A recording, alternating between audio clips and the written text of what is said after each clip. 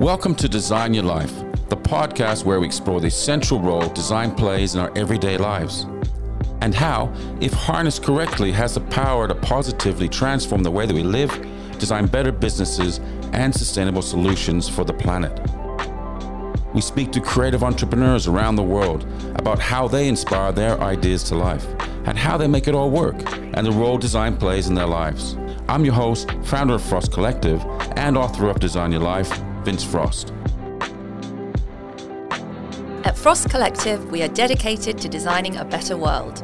Our specialist teams work across branding, strategy, place visioning, and wayfinding, solving problems with empathy and creativity to design experiences that benefit people, business, and the planet.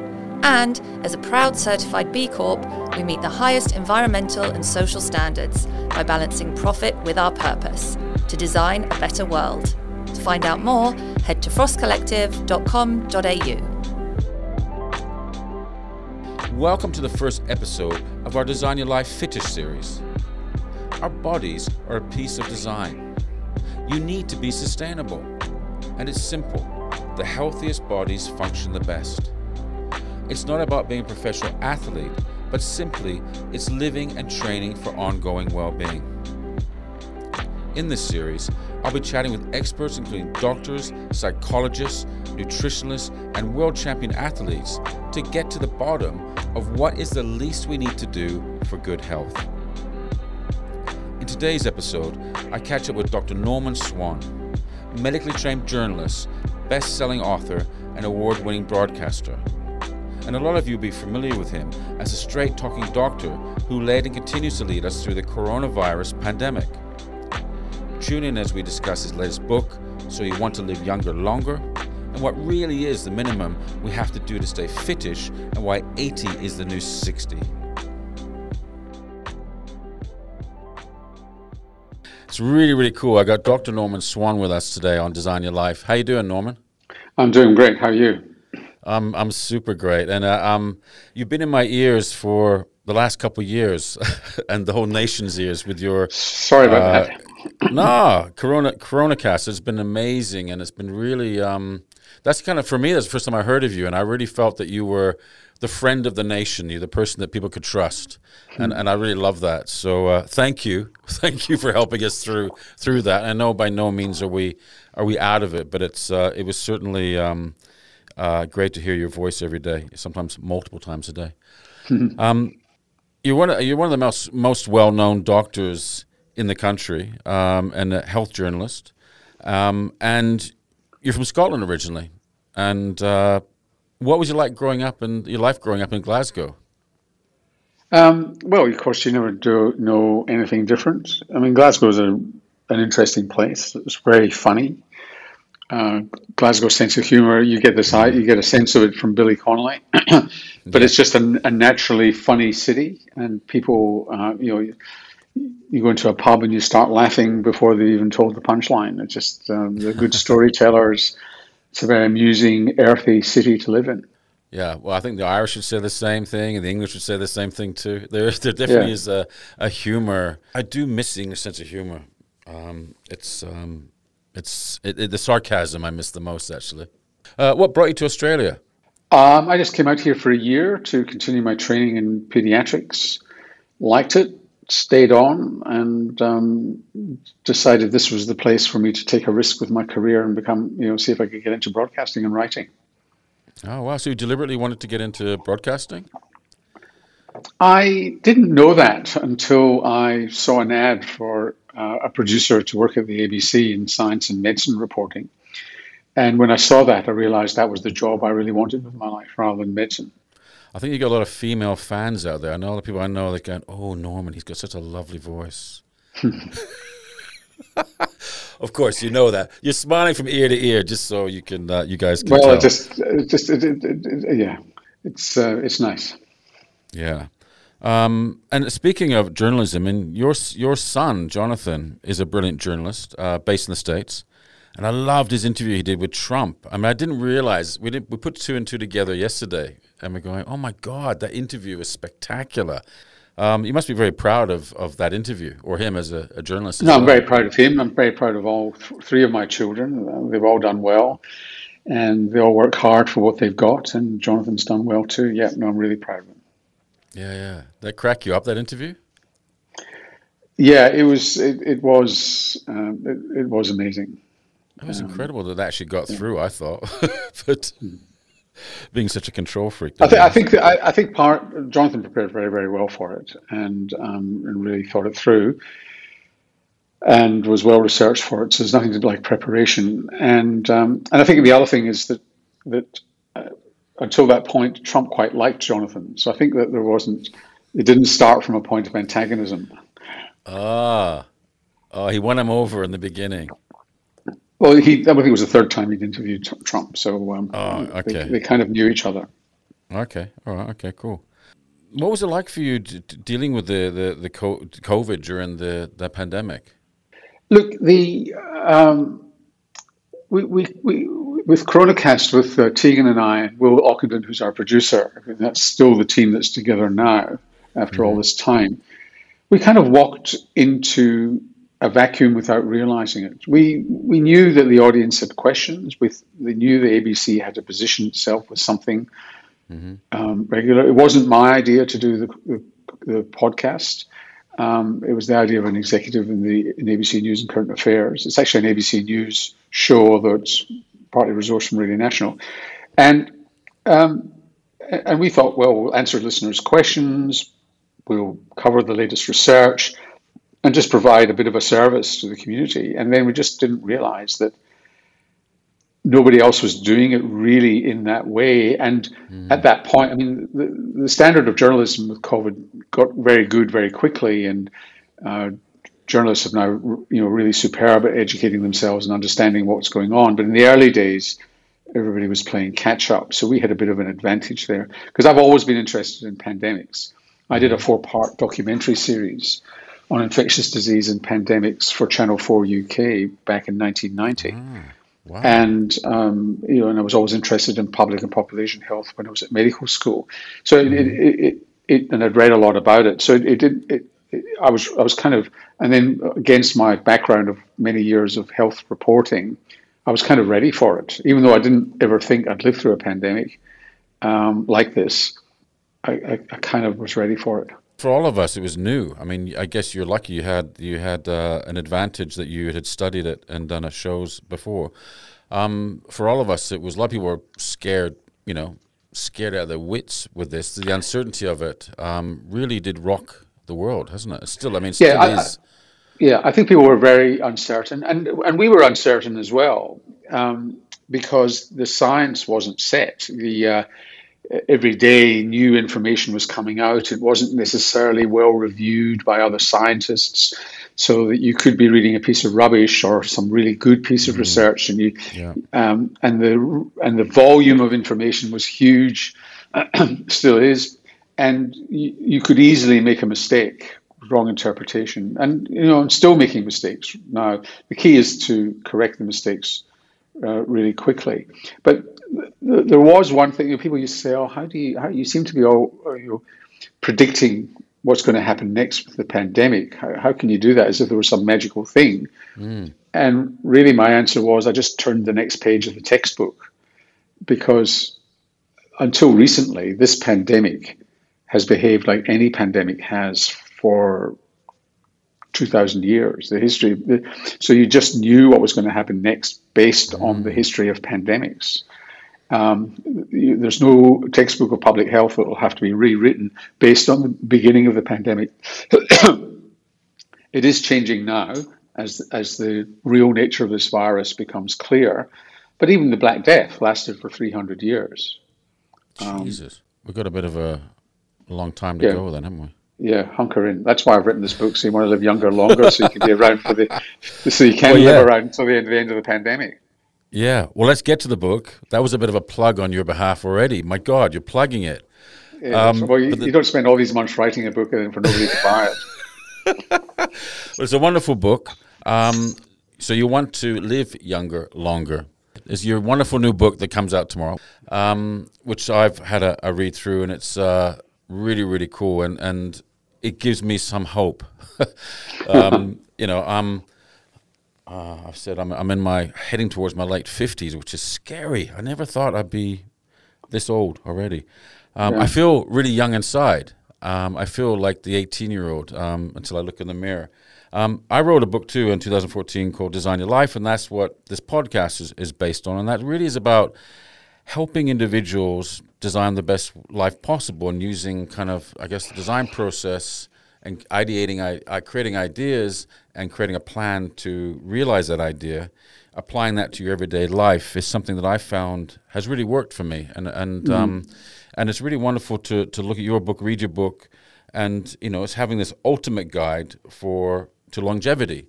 And it's not just longevity, it's healthy longevity. Well, yeah, that's a good point. Yeah, you don't want to be around if you're in a terrible... Exactly. But the younger guys, I don't know if you felt the same way, and I presume you're over for 50, Norman. But these young guys, I never kind of thought about my mortality until I probably turned 50. I've had several midlife crises, probably since I was about 30. But I did kind of feel like, oh my God, I'm over halfway. And you realize every day going forward from that point is precious. And you need to kind of, I just felt I wanted to make sure that I was doing all the things that were going to help me live longer, you know? And yes, some of it's intuition, some of it's kind of stuff you read, but I really love the fact that you consolidate in your book. And how did it come about? So just go back to this design principle. Mm-hmm. I think there are too many health books, I don't like starting on a negative, but there are too many health books on the market that wag their finger at you and tell you what to do. You know, just eat goji berries 3 times a day, just fast every 2 or 3 days, just do this, you know. And I paraphrase an American humorist called H.L. Mencken. Well, I don't paraphrase him, I quote him in the book, but I'm going to paraphrase him now. And what he, you know, in the 1920s, and one of his favorite phrases was effectively, for every complicated problem, there's a clear and simple solution, which is always wrong. Yeah, and love that. So you get told what to do. So you can't make the assumption that you know what is right for everybody that's going to pick up this book. No. So on the design principle there's a choice of things. You know, your lounge can be blue. You can buy expensive appliances. You can have polished floorboards. There's, you know, for every element in your life, there are multiple choices. And how do you make those choices? It comes back to that story about COVID-19. Uncertainty, too many things happening. Where does the balance of information lie? So what this is, I'm laying out the multiple ingredients of the recipe with the relevant evidence attached to it.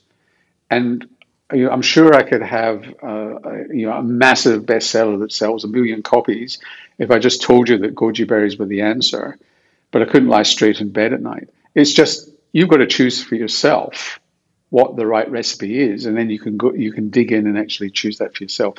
And when it comes to the design process, the earlier you do it, the better. You're talking about just suddenly realizing, I do talk about this in the book, when you reach a significant milestone, you know, usually with a 4 or a 5 or a 6 in front of it, you start thinking about the future. Men are much worse at this than women. Women think about it much further ahead. But in the book, I tend to take a view that here's what you can do in your 20s, here's what you can do in the 30s, 40s, 50s, and so on.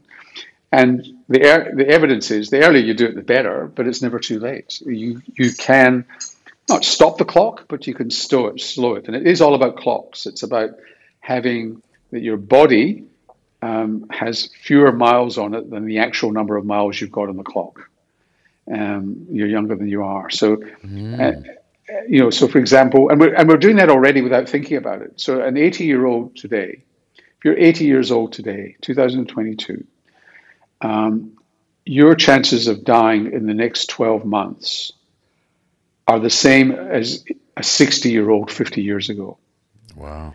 So at 80 years old, you're 20 years young. You've got 20 years less on the clock than you would have had 50 years ago, without thinking about it. That's just the way it's gone. Okay, so that's not of our doing then. So it's not like someone's got really smart about how they live. It's partly of our doing. So it's not fully understood why that's happened. So And some of these reasons are bigger than we are as individuals. Mm-hmm. So one of the reasons we're doing that, we're living longer, younger, is education. Since the war, Second World War, more and more people have finished high school. More and more people have gone on to university or college, learn a trade or learn a profession. And the further you go in education, the longer you live. The later you get dementia, or whether you get dementia at all, the later you get heart disease and cancer. It's nothing to do with health education. It's got to do with more education you've got, the more control you have over your life, the more choices you have, because the wealthier you tend to be wealthier, less likely you understand stuff, so you don't smoke as much. So that's one reason. I'll come back to bring me back to this control thing, because that's really important about living longer, longer. And then we stopped smoking. So we've got very low smoking rates, and that is, that's hugely promotional of aging. And then we've got better at, what are the 2 or 3 of the things that really speed up aging are very mundane things like your blood pressure. If you've got higher than average blood pressure, that batters your body and makes you age faster. A high cholesterol does that too. If you're overweight or obese, that batters your body and makes you age faster. So there's things that we have got a bit fatter, but our cholesterol is under better control. Blood pressure is better under control. Those things have all made a difference to living younger, longer. But there's much more that you can do. I mean, it's a very, obviously, beautifully written book, very engaging, entertaining, and insightful. I was reading through it thinking, why are we so bad at being human beings? I mean, why do we act like we're the first human on Earth, It's funny, isn't it? We don't seem to retain any information. There's so many experts out there saying what you should do, what you could do, and all that. Probably pointing the finger, as you said. And we kind of take it in, but we don't really take it seriously. And no wonder we get sick, or no wonder we get obese, or no wonder we have diabetes, etc. They're kind of modern day illnesses that are caused by the lifestyles that we live.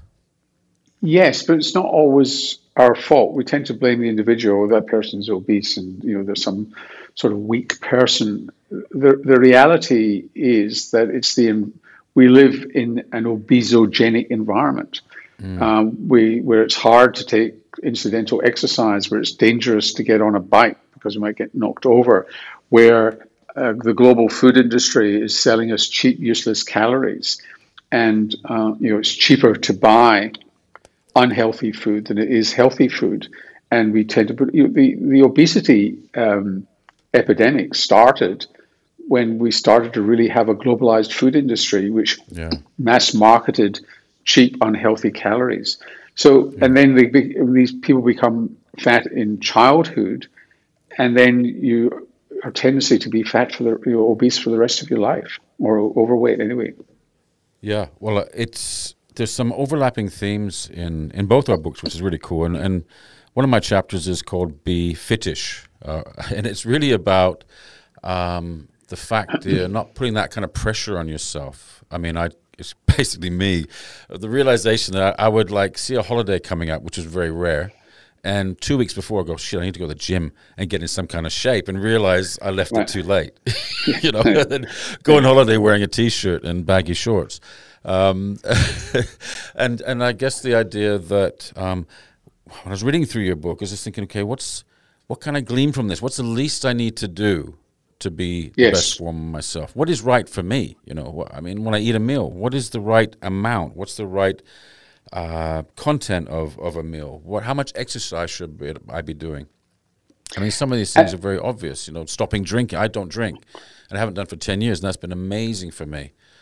Before, my life was pretty muddled in a lot of ways, and messy because of that. And there are things you can eliminate, and there's things that you can reduce, and there are things you can start doing more of that make a big difference. So I guess it's kind of, how do you find your way through all that? Well, you're absolutely right that you don't have to have a washboard abdomen and be able to do a marathon 3 times a year to live younger, longer. And some of us who are more obsessional, that's what we instantly jump to, that we've got to be perfect at whatever we do. but you just, because things multiply rather than add up. So what I talk about is the recipe is orchestral. I talk about things working together like an orchestra, and they operate together. And a great orchestra sure has great players, but it's also very well coordinated. And so your diet has to be good enough. Not perfect, but it's got to be. Ideally, you cook for yourself. Ideally, you cook in the Mediterranean style, and that cooking cooks up anti-aging compounds that you could never buy in the chemist. When you throw extra virgin olive oil in the pot, chop up onions, throw that in, cook it at a moderate heat, add garlic, add tomatoes, maybe carrots. That cooks up, that reacts with each other and cooks up bioactive compounds that you cannot buy over the shelf, which not only get absorbed into your body and do you good, they also get absorbed in your gut, and your gut's bugs change, your microbiome changes, and it's much more healthy for your immune system. Then if you add into that occasional days where you're a bit frugal and you don't overload yourself, the way Greek Australians do when they're following the Greek Orthodox Church, they have 100 fast days a year, but they're like vegan fasts where they don't eat protein, they just eat plants.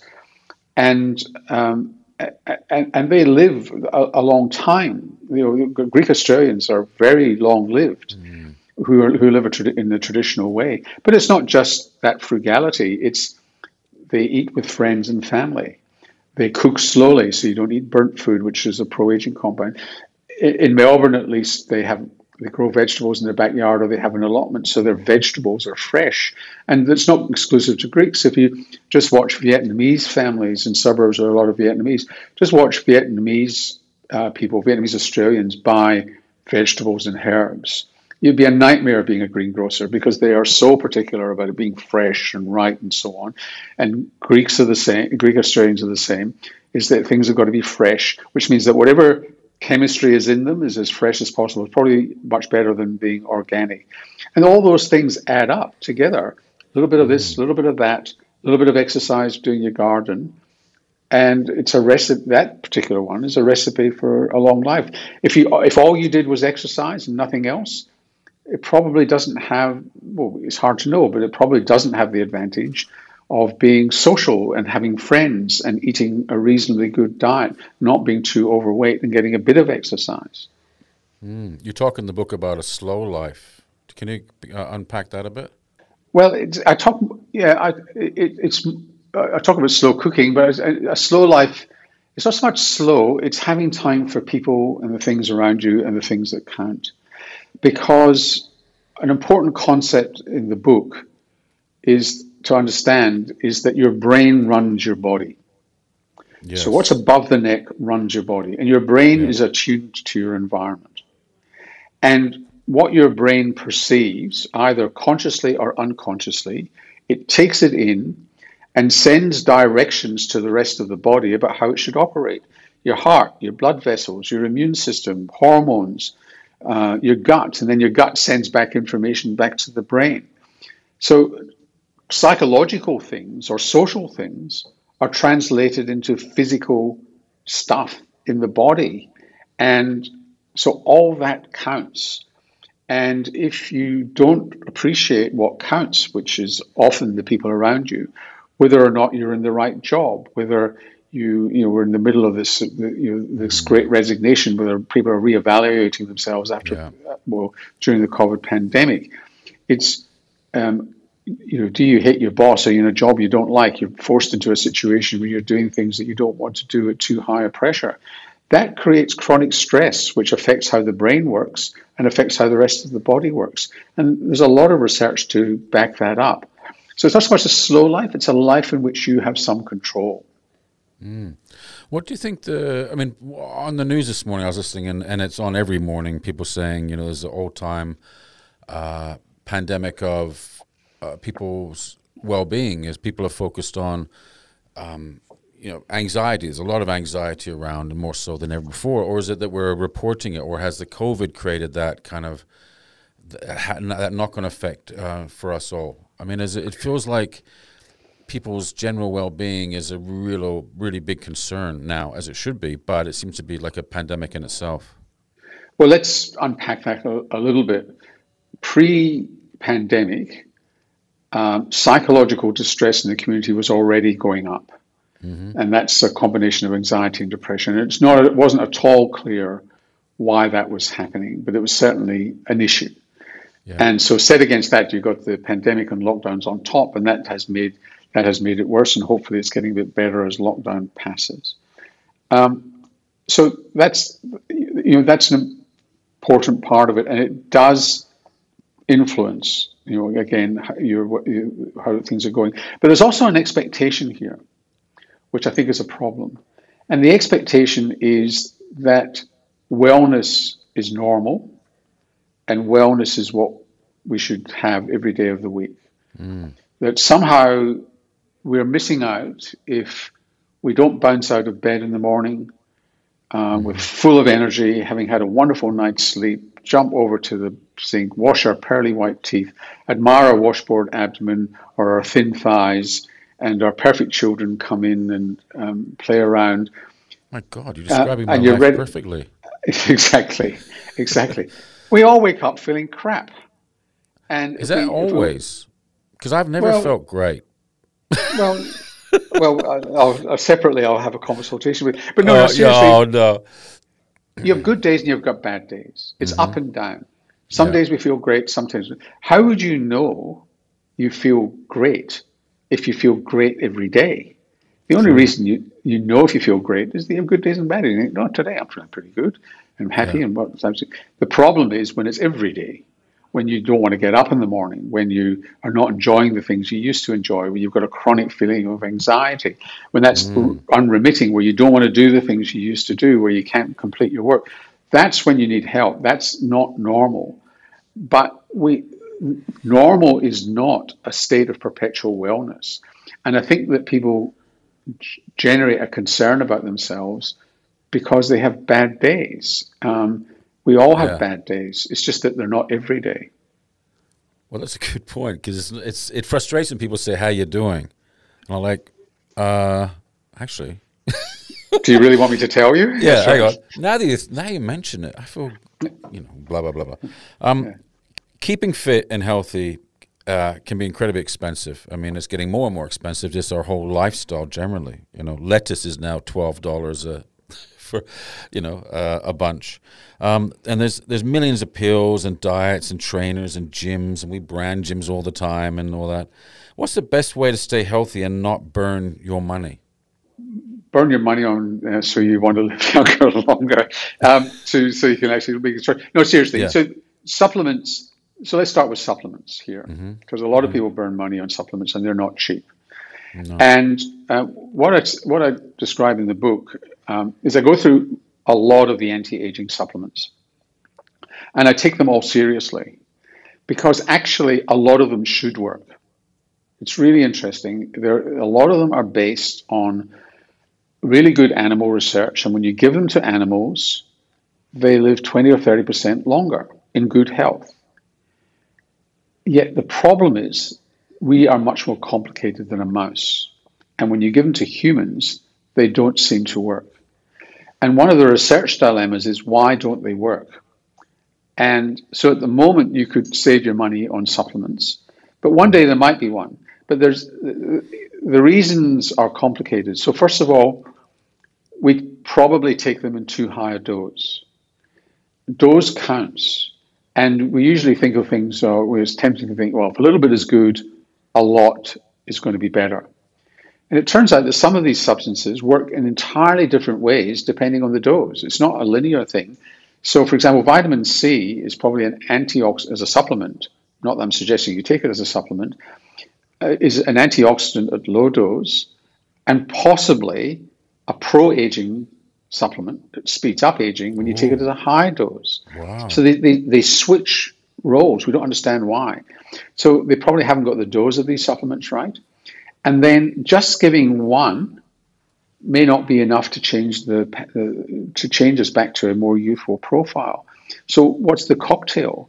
And should you take it all the time? There's some evidence that maybe you should take a cocktail, a proven cocktail of supplements. Nobody's proven what that cocktail is yet, but take it once a month or twice a month, and let your body, in other words, stop, so your body gets confused a bit and doesn't actually learn to resist the supplements. So that's the supplement story. There's no supplement yet which beats what's known about diet, cuisine, cooking, what I've just spoken about a few minutes ago. Yep. Okay. In terms of exercise, to actually get your aerobic exercise done and even muscle strengthening, you don't need to be a member of a gym. There are plenty of apps now which show you how to strengthen your muscles at home and build up your muscles. Strong muscles are really important, and progressive aerobic exercise, and you don't need to spend a penny on that. Equally, we eat too much, and although at the moment healthy food is more expensive, that will come back down again. But if you have portion control and you don't do large portions, a few things happen. One is you control your calorie intake. The other is you control your salt intake, because if you lower your portions, the lower amount of salt you take in your diet.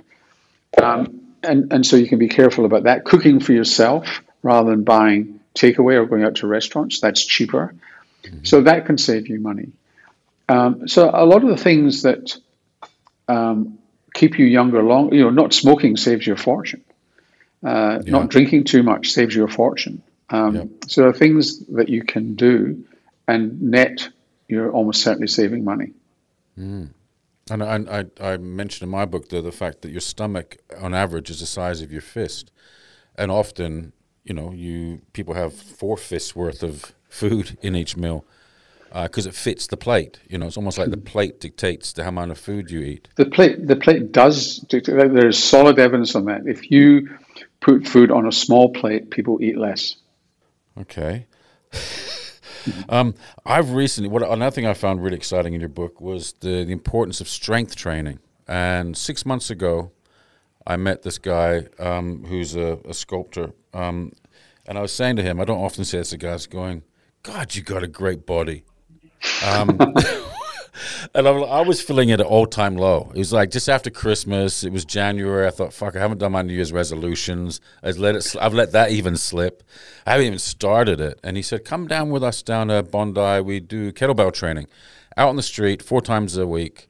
A bunch of guys, all different from different backgrounds and stuff. And it was like, I kind of ummed and ahed about it. I went down there and I was like, a whole bunch of guys. The social side of it was really cool. A whole bunch of guys I didn't know. Yep. And kettlebell, and just a kettlebell, 16-kilo kettlebell, and a really simple routine. I was like, well, I can do this. It's not complicated. No. And it's a whole body exercise, and it just, I feel amazing. I've been doing it 4 days a week, as I said, and I feel I've gotten stronger and stronger. I'm now kind of, swinging 32 kilos or something rather.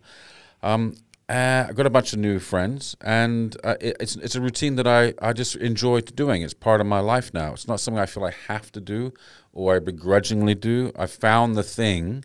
You often try to find the thing that you really love, and it's. I hope it lasts. I might have just jinxed it. It might be the end of the thing, and I might have to find something else. I've tried boxing. I've tried all kinds of stuff before, but finding your thing, and if you look at people who are younger but older, in other words, they've got fewer miles on the clock than the clock would suggest they have strong muscles.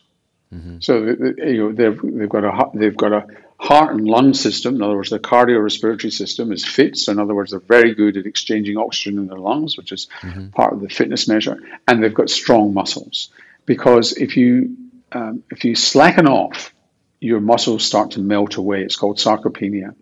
And that's a pathway to frailty and being elderly and frail.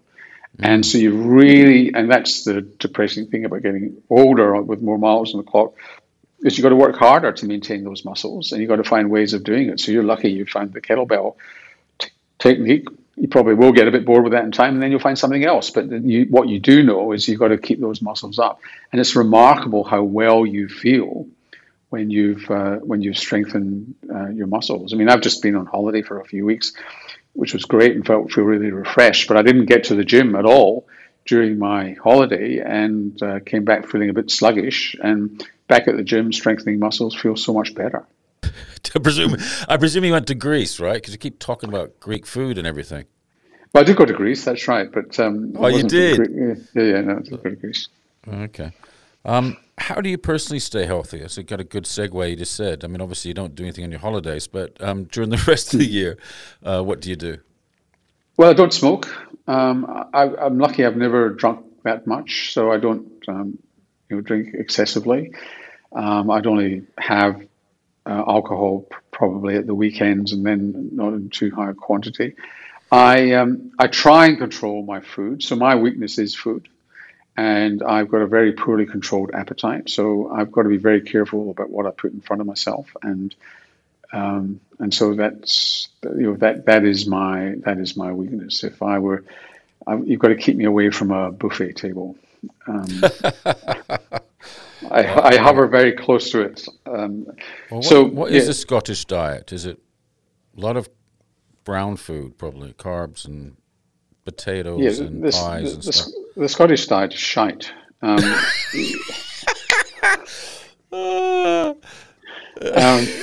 Apologies to all Scottish people listening in. There was a few. No, they'd all agree. I mean, I don't know that Scot who thinks they're eating good food.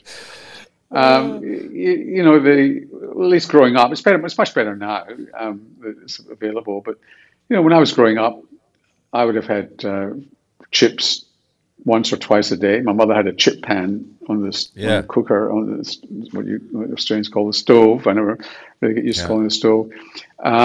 Vegetables were boiled to a mush. We had cured meats, etc., etc. I mean, I think the Scottish diet now, if you're well educated and so on, is probably not too much different from the Australian diet. People are tending to eat more vegetables, less meat, and so on. But fried haggis, in fact, was a real thing. It was a real thing. You go on a Saturday night after you'd been to the pub. When I was a student, you'd go to the fish and chip shop, and for example, when I was a kid, we would go for a swim, and it was so hard to get exercise in Glasgow. So you'd go for a swim, and a swimming pool, you'd have to queue up to get into the swimming pool because it was an indoor swimming pool. It was too cold, and you had to go in, and then you went to the cubicle, got changed, and you were allowed in the pool for 30 or 40 minutes, and then they'd blow a whistle, and you'd have to get out and get changed, and then this new group of people would come in for the swim, and there'd be so many people in you could actually never get any exercise. So it's very different. But then after we'd had the swim when we were kids, we would go out, and next door to the swimming pool was a fish and chip shop, and next door to the fish and chip shop was a bakery. So we'd buy chips and then buy a fresh roll and stuff the roll full of chips. How good does that sound? Chips butty. But look, there wasn't much sophistication when I was growing up. Oh. I mean, have you decided that you want to live longer or forever? I mean, some people don't. Some people go, what, I've had my time. It's long enough. Other people, I mean, some people aren't so positive about living longer, are they? Oh yeah, no, I'll take what I can get. I want to find out what happens next. Yeah, I talk about this actually. My attitude towards this, I talk about this at the beginning of So You Want to Live Younger Longer. I mean, why I want to live younger longer is, I want to see my kids, my grandkids. Yeah. I want to see what happens next politically. I just want to be around for all that. And the longer I can be around for all that, the better. Before because I don't believe in an afterlife. So what happens next is just blackness and nothingness. And so I'll take what I can get. And staying younger for as long as I can helps me.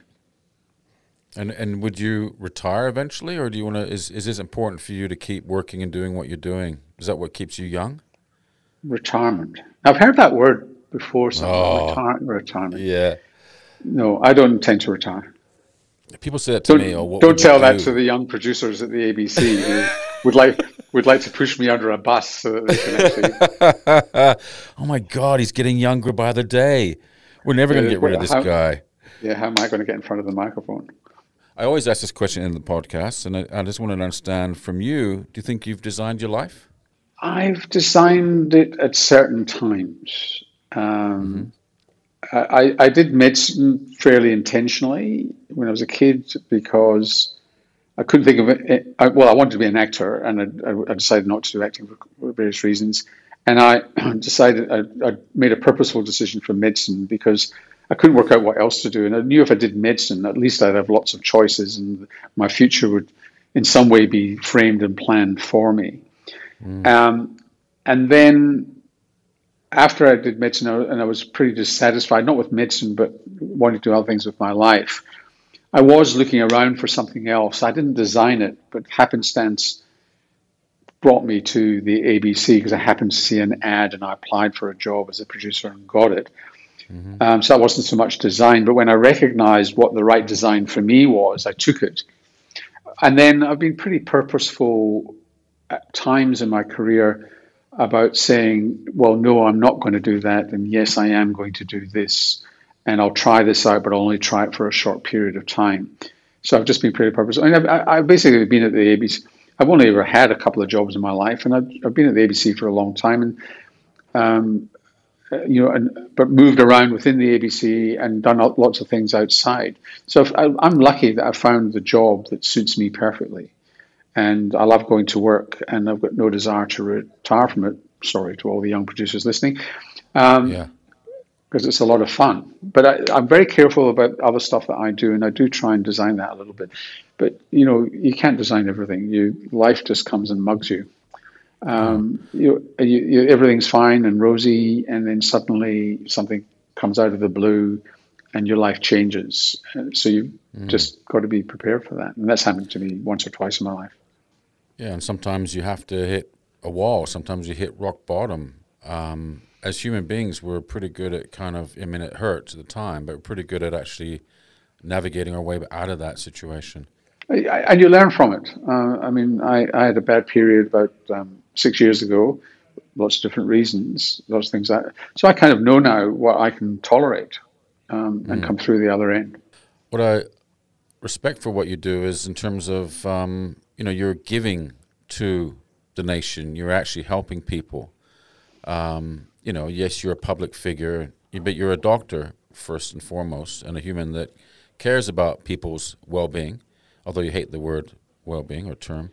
Well, I hate the word wellness more than well-being. Okay. Well-being, all right. I'm fine with well-being. Okay, well, okay. It's the wellness industry. I hate the wellness industry. Yeah, okay, all right.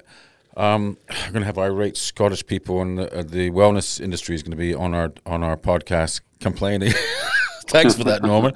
But you're actually giving every day. You're giving out. You're giving of yourself. You're advising people. You're helping people guide and navigate their lives to a better outcome, which is really cool. What does that feel like for you, being doing that, but also being in the public eye all the time? Does that give you a positive contribution to your life, or are there times that it's quite draining or wears you down? So I'll just correct you slightly on the first one. I don't believe that I'm navigating for people. I believe that what I'm doing is giving them information they would otherwise find it hard to get, and they can make choices based on that information. So I don't think I'm the navigator. I think I'm almost like the chef, providing you with interesting stuff that you've never seen before on the plate. Or, do you want a chip buddy, or do you want chips by itself? That's right. Or a very chlorinated warm pool of urine in Glasgow. Yeah.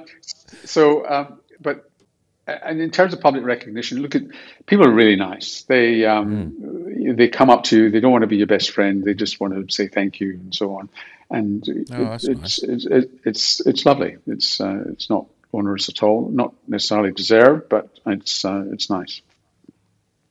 But my behavior, I'm very careful. I realize that I'm recognized probably more than I realize, and I just if I go out of the house and I'm grumpy, I'm quite careful not to show it or let just in case there's somebody around. Do people stop you in the street and go, "Oh, I got this aching little thing"? No, they don't. I got a bump on my back. Hey, can you have a look at it for me? No, I don't get that. Get that from my friends, but not from strangers in the street. Oh, do you? You be careful of your friends. If you want to come kettlebelling too, let me know, because it's okay. I'm sure you get that 6-pack pretty quick. Okay. All right. Where can people get your fantastic new book? So it's called So You Want to Live Younger Longer. It's published by Hachette. It'll be in all good bookshops, and you can also order it from Booktopia or Amazon. Okay, cool. Hey, Dr. Norman Swan. Norman, thank you so much for being on the podcast. I really enjoyed meeting up with you. It's my pleasure. Thank you so much for having me.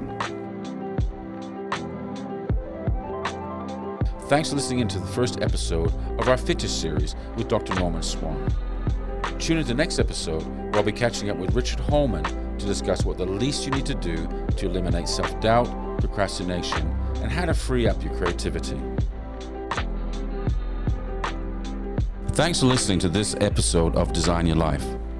If you'd like to find out more about how you can design your life, head to the website at designyourlife.com.au. If you found this episode inspiring, please don't forget to review and subscribe. If you have any ideas or like to get in touch, we would love to hear from you. Send us an email at hello@frostcollective.com.au.